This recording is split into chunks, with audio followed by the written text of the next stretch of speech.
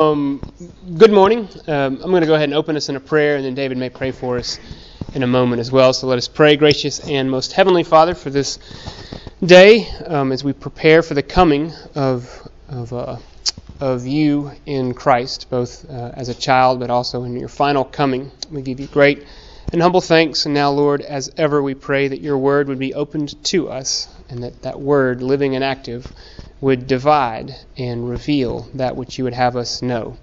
Pray this in Jesus' name. Amen. I'm just going to sort of call us to order and say thank you for coming. Looking around the room, several were here last week, several I know weren't. It's the second of two parts. The man on my left, your right, David Tanner, I think is not a stranger to probably anybody in the room, or to many of us, a good friend who has an interesting story. In the past 24 months, I may not be aware of how David has spent his time.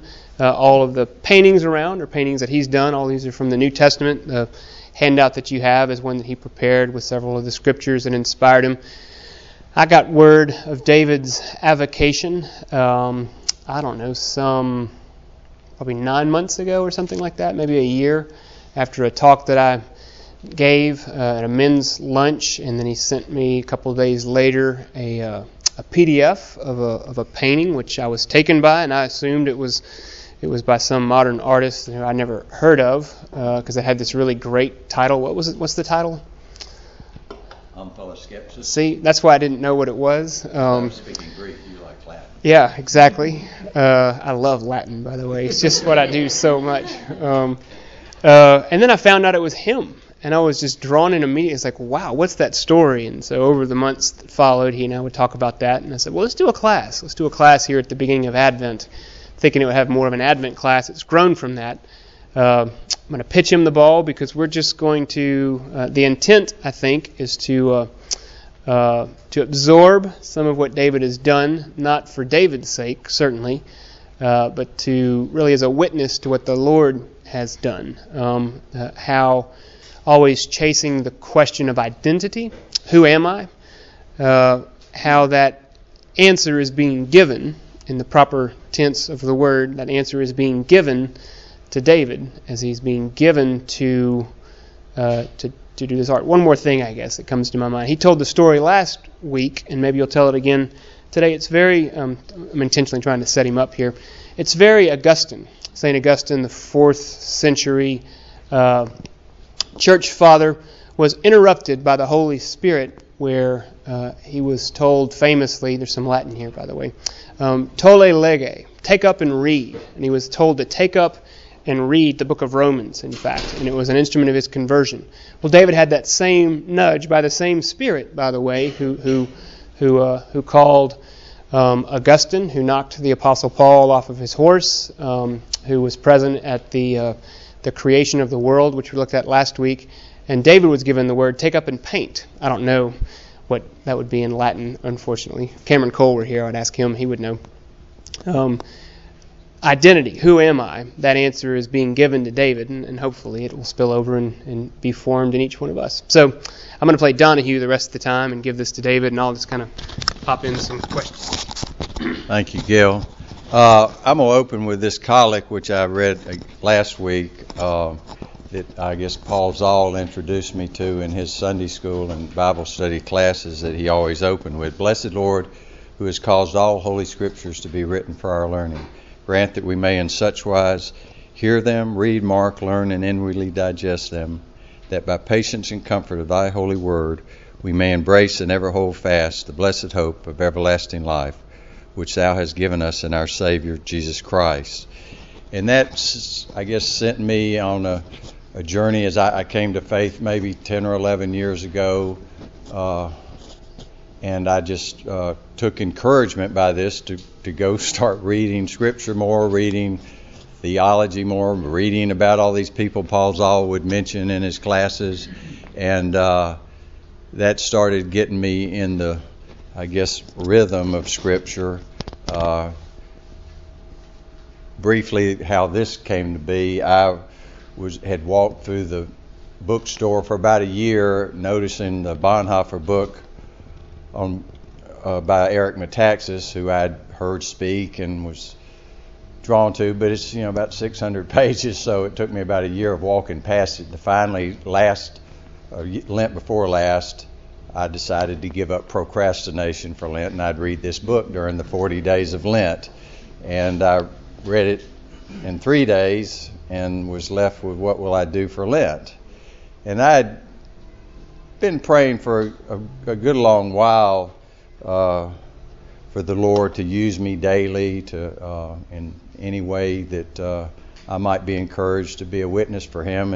And Bonhoeffer's book was, or at least the message I received from it was seeking God's will, discerning God's will for your life, and he submitted to God's will even unto death. And I guess last week's class, and as I say, in praying for Lent, give me something to do this Lent, Lord. And as Gil said, never thought I'd be compared in the same sentence with Augustine, but I was given a word to go paint.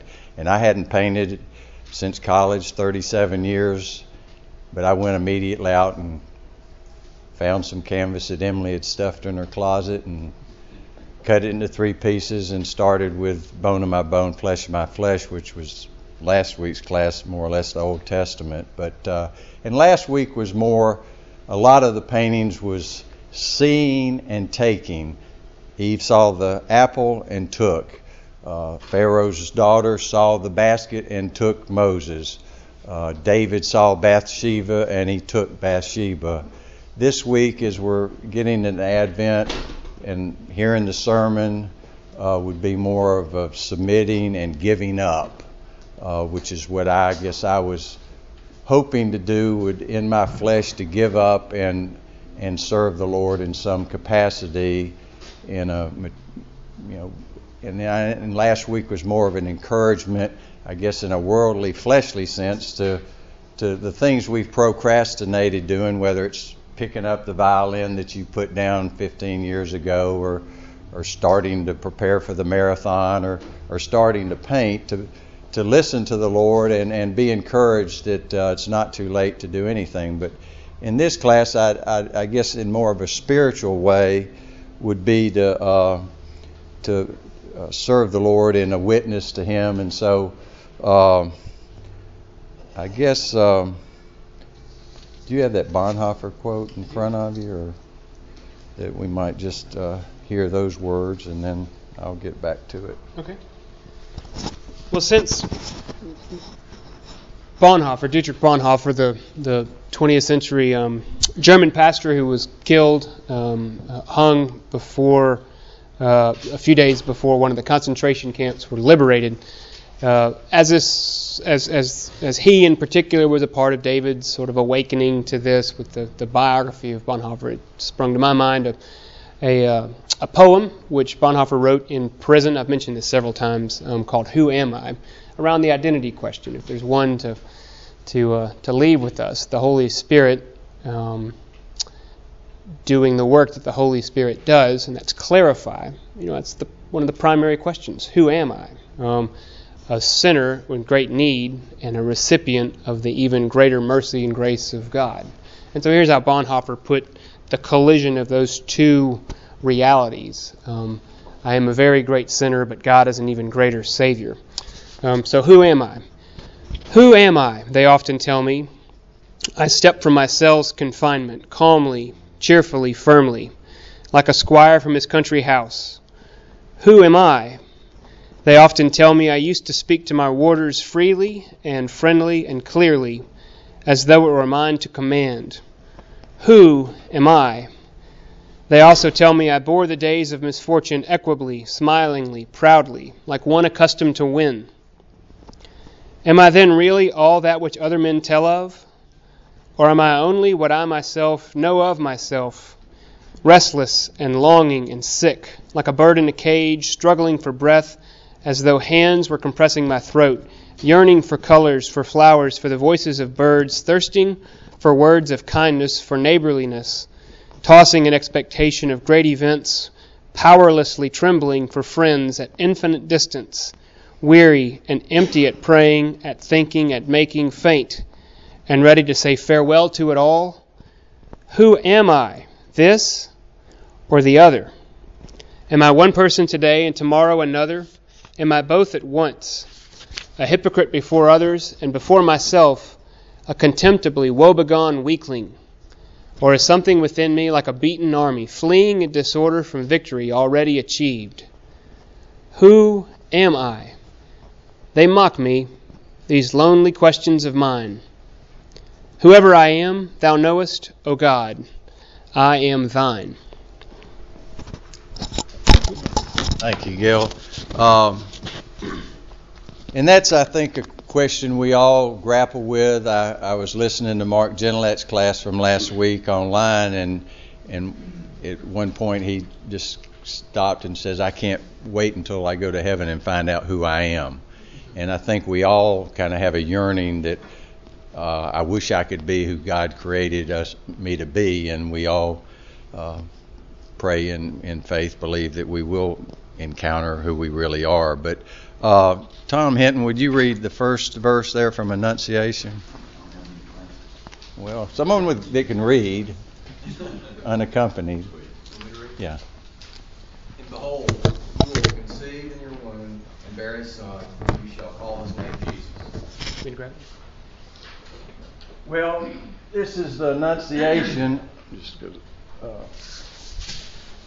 Mary, and this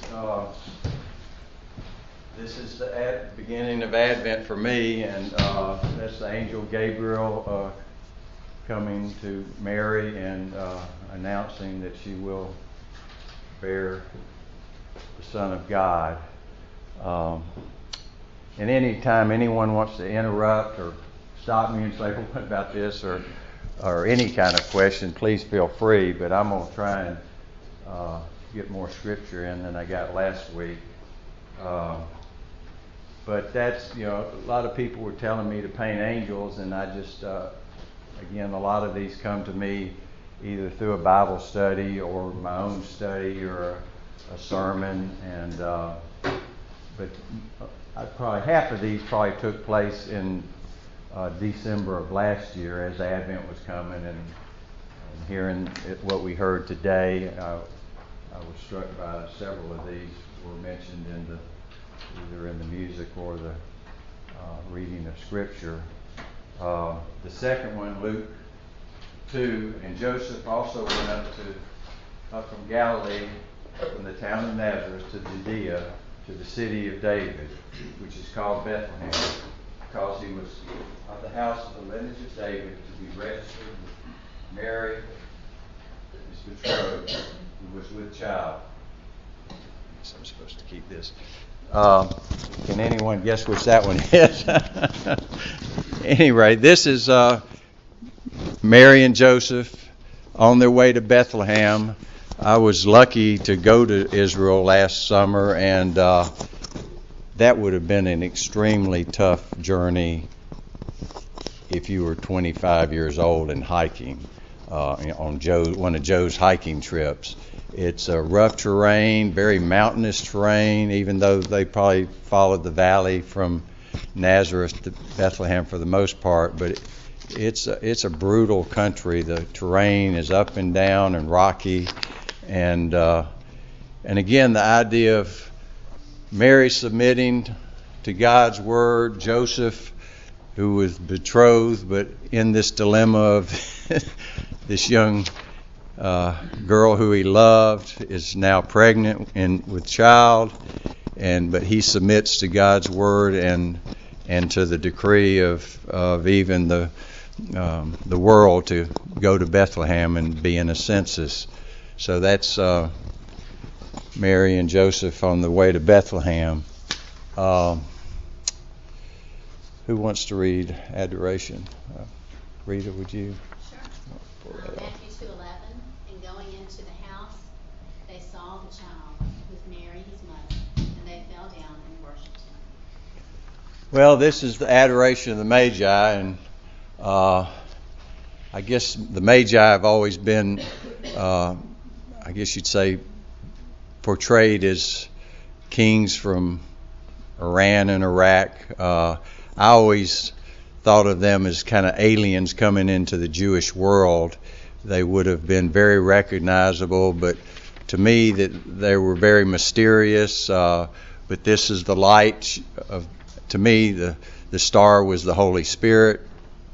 That's my take on it, and that's the Holy Spirit is the star shining upon, guiding their way, guiding our ways in life. And again, they submitted to the call of the Holy Spirit, and again went on a very long journey to see the new king, child king.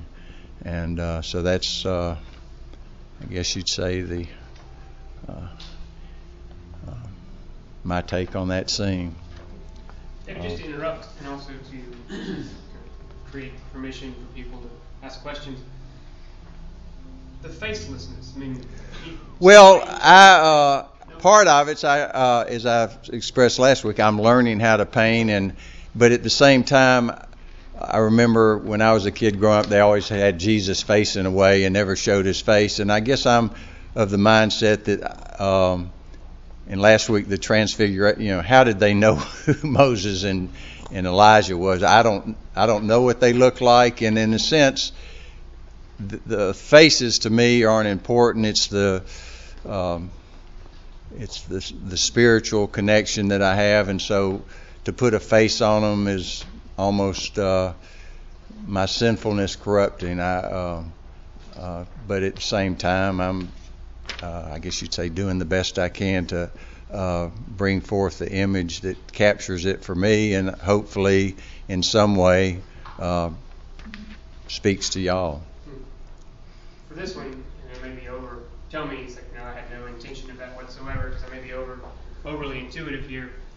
But Mary her face stands in stark contrast to the rest for two things. I mean, one, it's indented. I mean, it almost looks like an impression, which of course, and there's no shadow.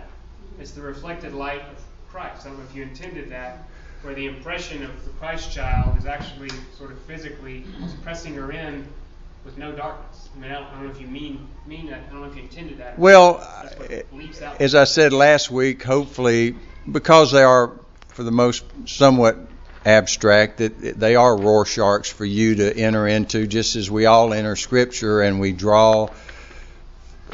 First time we read it, we draw something. Second time we read it, it might be something totally different. And as I, sit with these paintings around me,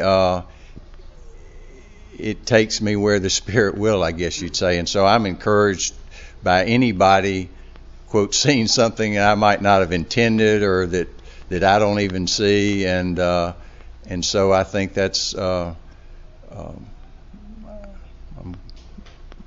glad that, you're engaging them. The mother of the Lord.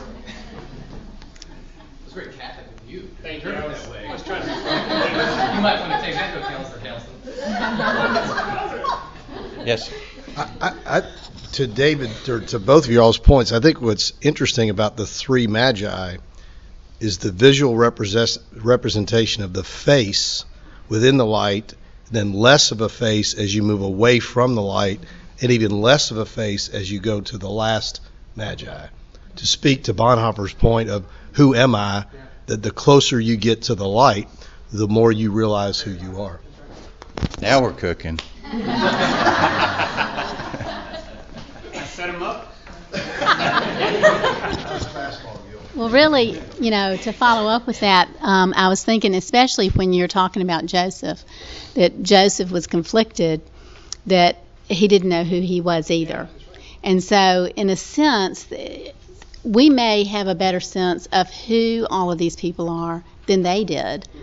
In the same way that looking back later, perhaps people could have a better sense of who we are, than we do during our lifetime. So. And next is mother and child.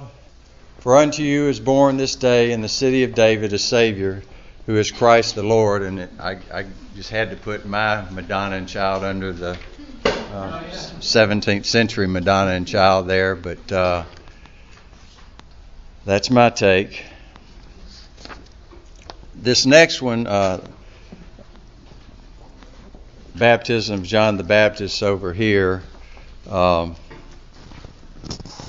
Would someone read that? John 1:33. Don't be shy. Can we read that? Go ahead. Baptism by John the Baptist, John 1:33. I myself did not know him, but he who sent me to baptize with water said to me, he on whom you see the Spirit descend and remain, this is he who baptizes with the Holy Spirit. Again, John the Baptist is submitting to God's will that he must become less, that Jesus might become more. I think that that's hard for all of us to do. We want to be the top dog or the big man on campus. But again, very abstract, but the Holy Spirit descending upon Jesus at his baptism. And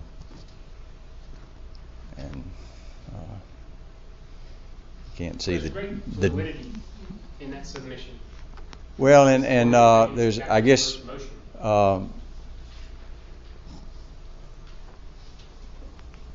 what you see is what you get. This next one, my wife makes me put behind the door the head of John the Baptist on a platter. Matthew 14:10.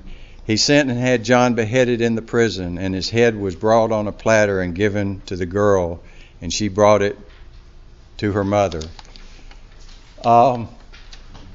Pete's here. Pete gave me a book on my 50th birthday on Caravaggio, and this is somewhat a take on a painting by Caravaggio, but at that point in time I was reading a lot of art history books, trying to start learning how to really paint, I guess you'd say.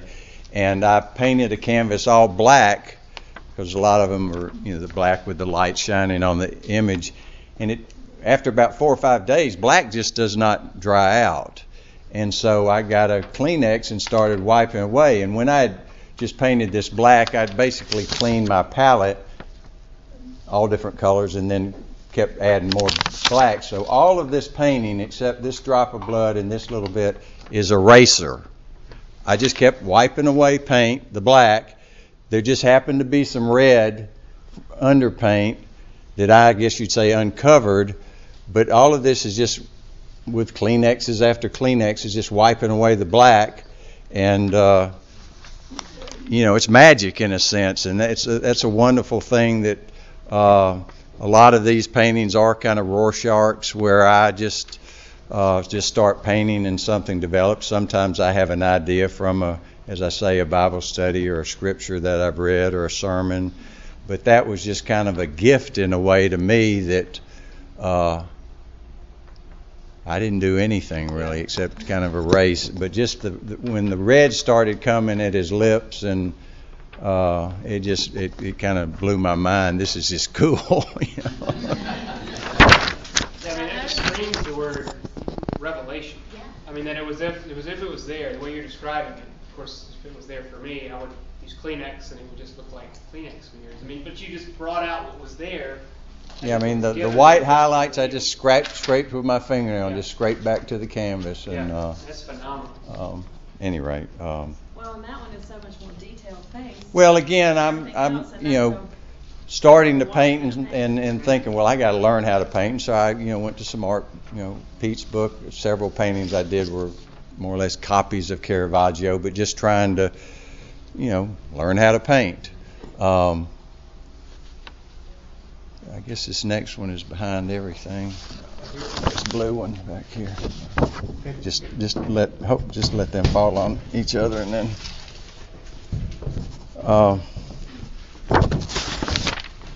For some reason, most people that have come to my house, this is their favorite. I don't know if it's the color or the scripture or the scene, but I'd say probably 9 out of 10 people go, "Oh, that's my favorite." I see John the Baptist right before this. Right. That's. I like that one. Debbie, would you read "Save Me"? Matthew 14:5. But when he saw the men, he was afraid, and beginning to sink, cried out, "Our Lord, save me." Well, this is as Jesus is walking on water, and Peter bids him to,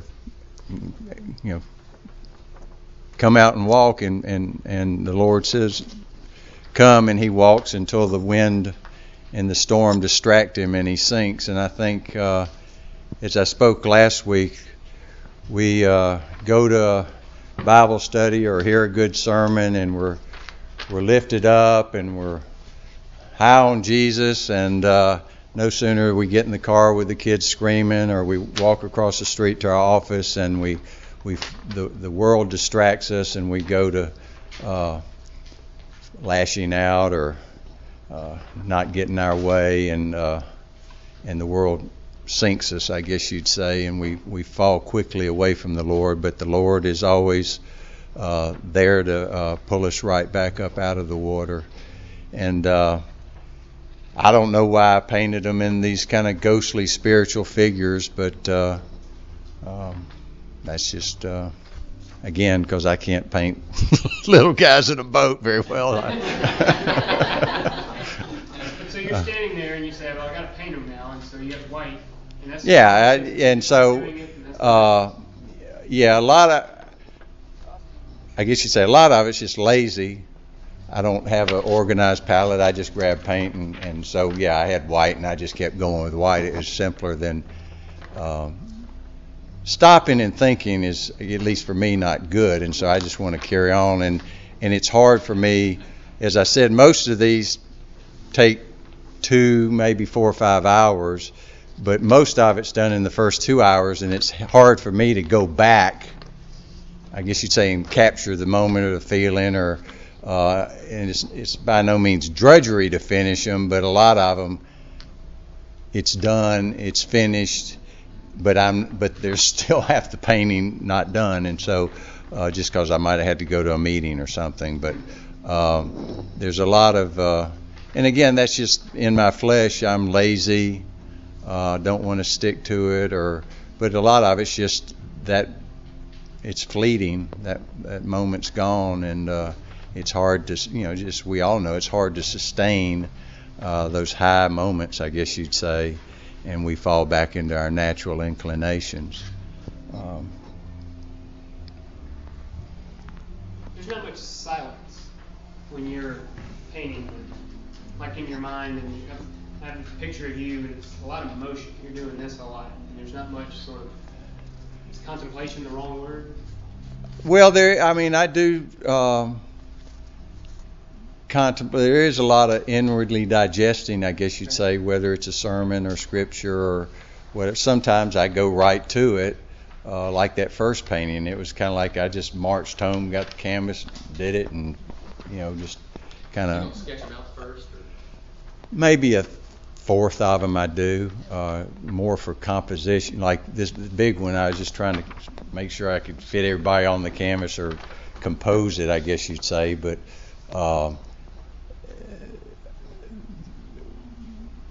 that is my sketch, I guess you'd say.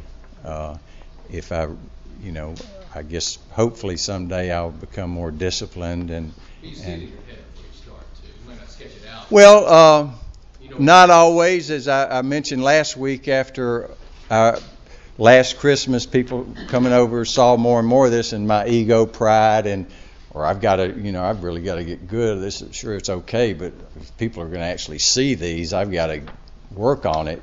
And I immediately went into kind of painter's block where, I was stifling myself. And this crucifixion, the darker one on the right, was where and just out of frustration, I just grabbed some black paint and just started smearing paint. And kind of the Rorschach method, I started again seeing a crucified Christ in that, because I was, in a sense, being killed. I was my own pride. The pride of my worldliness was handcuffing me and stifling me because I wanted to be better, I guess you'd say, and that is well, I guess on the back here.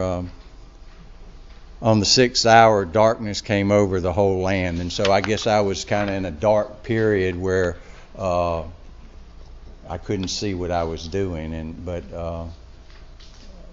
partly out of my flesh and partly out of being guided. I was, within 30 minutes, I was kind of back on track, and it was sure I was painting, but he was helping me, unchain myself, I guess you'd say. Sadly, the Transfiguration I forgot. So you'll just have to come over to my house and see it. But this is, again, I like Salvador Dali, so this is just a copy of his crucifixion that hangs in St. John's of the Cross in Scotland. And I was mentioning to Gil, this is rain marks that got on it, and I thought, well, that's just great. That makes it better. But at any rate, that's just, again, my attempts to learn how to paint and, copy a master, I guess you'd say. This one to the left over here is another crucifixion. I am the Alpha and the Omega. And for some reason, that just, that Alpha and Omega... Can you pull that out? Yeah, the left one. You can't hurt it. I guess bring it. Just take it on up to there.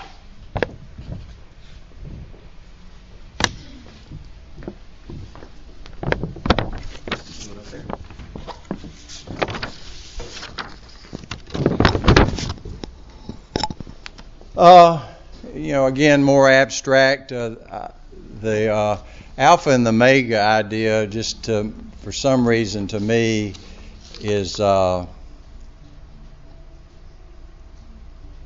it's the whole spectrum of everything. But I don't know why. It feels almost machine-like. But at any rate, that's another crucifix. Is that the Virgin Mary behind it? No, it's sure, yeah. No, it's just a crucifix, and I don't have much to say more. This one is another crucifix.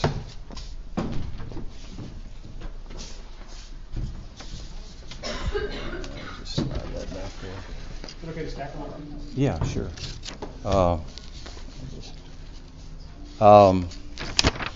This, when people, I don't know, when I was going to Israel last year, oh, Grace, you're going to have all kinds of new ideas for painting. Well, I in a sense, I didn't.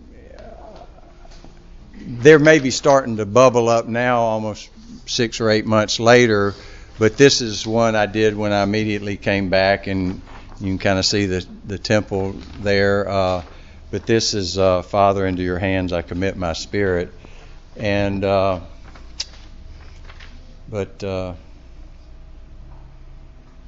it's a lot of conceptualism there that but it's almost finished. And then this crucifixion behind was after one of Frank's classes. Truly this is the Son of God. And again, that's just, I guess, trying to get a more representational scene of the crucifixion with the centurion exclaiming, "Truly, this is the Son of God," and there with Mary and John. Contrast this one with the... Well, a lot of people have, I guess, critiqued Dali for no blood in the... and then there are no nails in his painting, and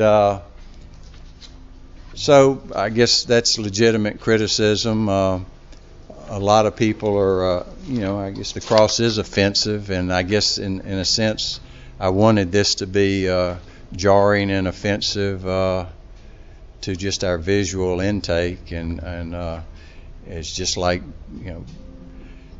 Gibson's Passion, that there's just, people would say, oh, there's too much of that, and I'm thinking, no, there's not enough to go around.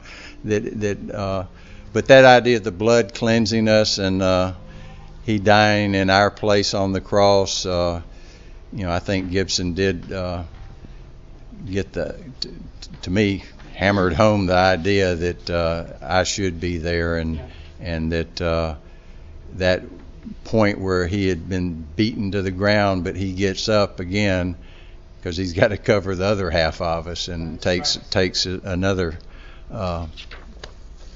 more horrible beating. But that's just from one of Frank's classes. And the empty tomb. Pull that away. Yeah, I'm sorry. This, I guess you'd say, would be more in, quote, my style. I like the clean, almost no background, just the image itself. I've done several paintings with just leaving the canvas unpainted and just the image itself, and I kind of like that clean. But as I said last week, the ribbons are reflective of the light. There's points in our lives where we're reflecting the light, but then the undulation into darkness that we, just like the tribes of Israel, every 15, 20 years they were getting as far away from God as they could, but then would cry out in desperation, and he would shine on them. But again, that I guess this one is this is Jesus, the King of the Jews. Again, Pilate's plaque at the top, which was an affront to the Jews, but speaks the truth, though he knew it not. And then the empty tomb. Again, just after a class or a sermon about this time last year, the idea of the empty tomb is what we all cling to, that he did rise from the grave, and but still that image of the cross is in the background, is ever in our minds, that he died for us and he rose for us that we might also rise. While we're in the tomb, from perspective, we're in there with Right, because we are. I mean, clearly Scripture says, they went in and found it, but I like, that's kind of what I was trying to think, that we're in the tomb too, but that we will, at the second coming, we will be risen as well. David, pull this together, it's almost time. To borrow a phrase, we have a class here on a journey. And so there's a sense tying that to the idea of identity. Bonhoeffer, Taxis's book was a part of it. That the who am I, the identity, tying into the baptism of Christ.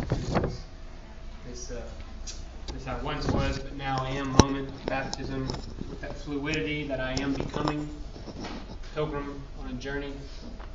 This is kind of a testimony in some ways, sort of an in vivo, an incarnated testimony. Would that be a fair way of saying it about the Holy Spirit, the Lord's work in your life, and this is being drawn out in pain? I mean, I believe it is. I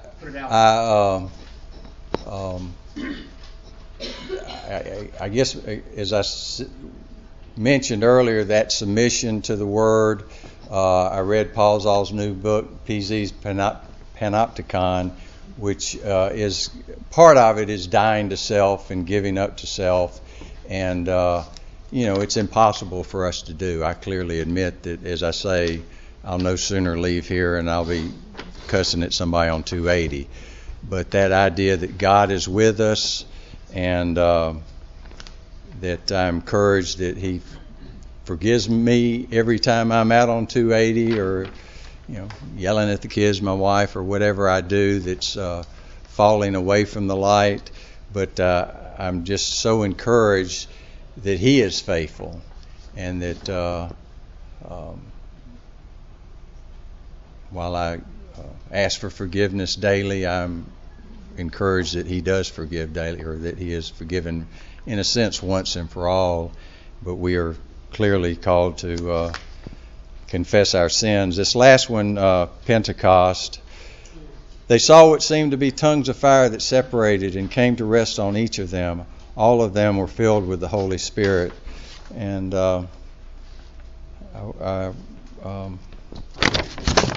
it's right here. I'm sorry. And again, that's just the day of Pentecost, which is the point at which we're all, Jesus promised that He'd send the Holy Spirit. His promises are kept, and now the responsibility, in a sense, in our flesh, is to go out and proclaim Christ crucified, dead, and risen. And by the Holy Spirit, we're able, in His power and His strength, to be bold enough to stand before you today and proclaim Jesus Christ. That's, I guess you'd say, my calling. And while I feel unworthy, He makes me worthy. And while I feel weak, He makes me strong. And finally, the painting Gil mentioned, because of Gil's generosity to ask me to do this class, which was encouragement to me. I'm giving this painting to Gil as a Christmas present. But this is Omphalos Skepsis. His class was, I guess you'd say in Latin, in curvature, or curvatus. And that's the turning in on ourselves. That's the turning our back on our Savior and in our flesh, thinking we can do it or we can solve it. But that inevitably turns to almost a self-destructive mindset where the things of this world deceive, the devil whispering in our ear, and we just turn inward on ourselves to where we're not loving our neighbor as we should. We're, in a sense, loving ourselves, which is the road to death. And that is, again, just trying to capture that turning in on ourselves. The pinky flesh is coming, I guess you'd say, apart in a sense as it turns on itself, but very abstract. But I did another one similar to it, because I guess the class was also on narcissism and how we, again, love ourselves and are always not necessarily looking in the mirror per se, but that's our minds are always dwelling on ourselves, and how that blocks out, hardens our heart, makes us stiff-necked, so that God and the Spirit turn away from us. But anyway, Merry Christmas. Thank y'all for coming. Would you pray for us? And would it be okay to invite people to stay? Oh, sure. Come up afterwards. Sure. Dear Heavenly Father, we give thanks for this time. We give thanks for your word that is a light unto our feet, that we might know you and walk in your ways. In Jesus' name I pray. Amen. Amen.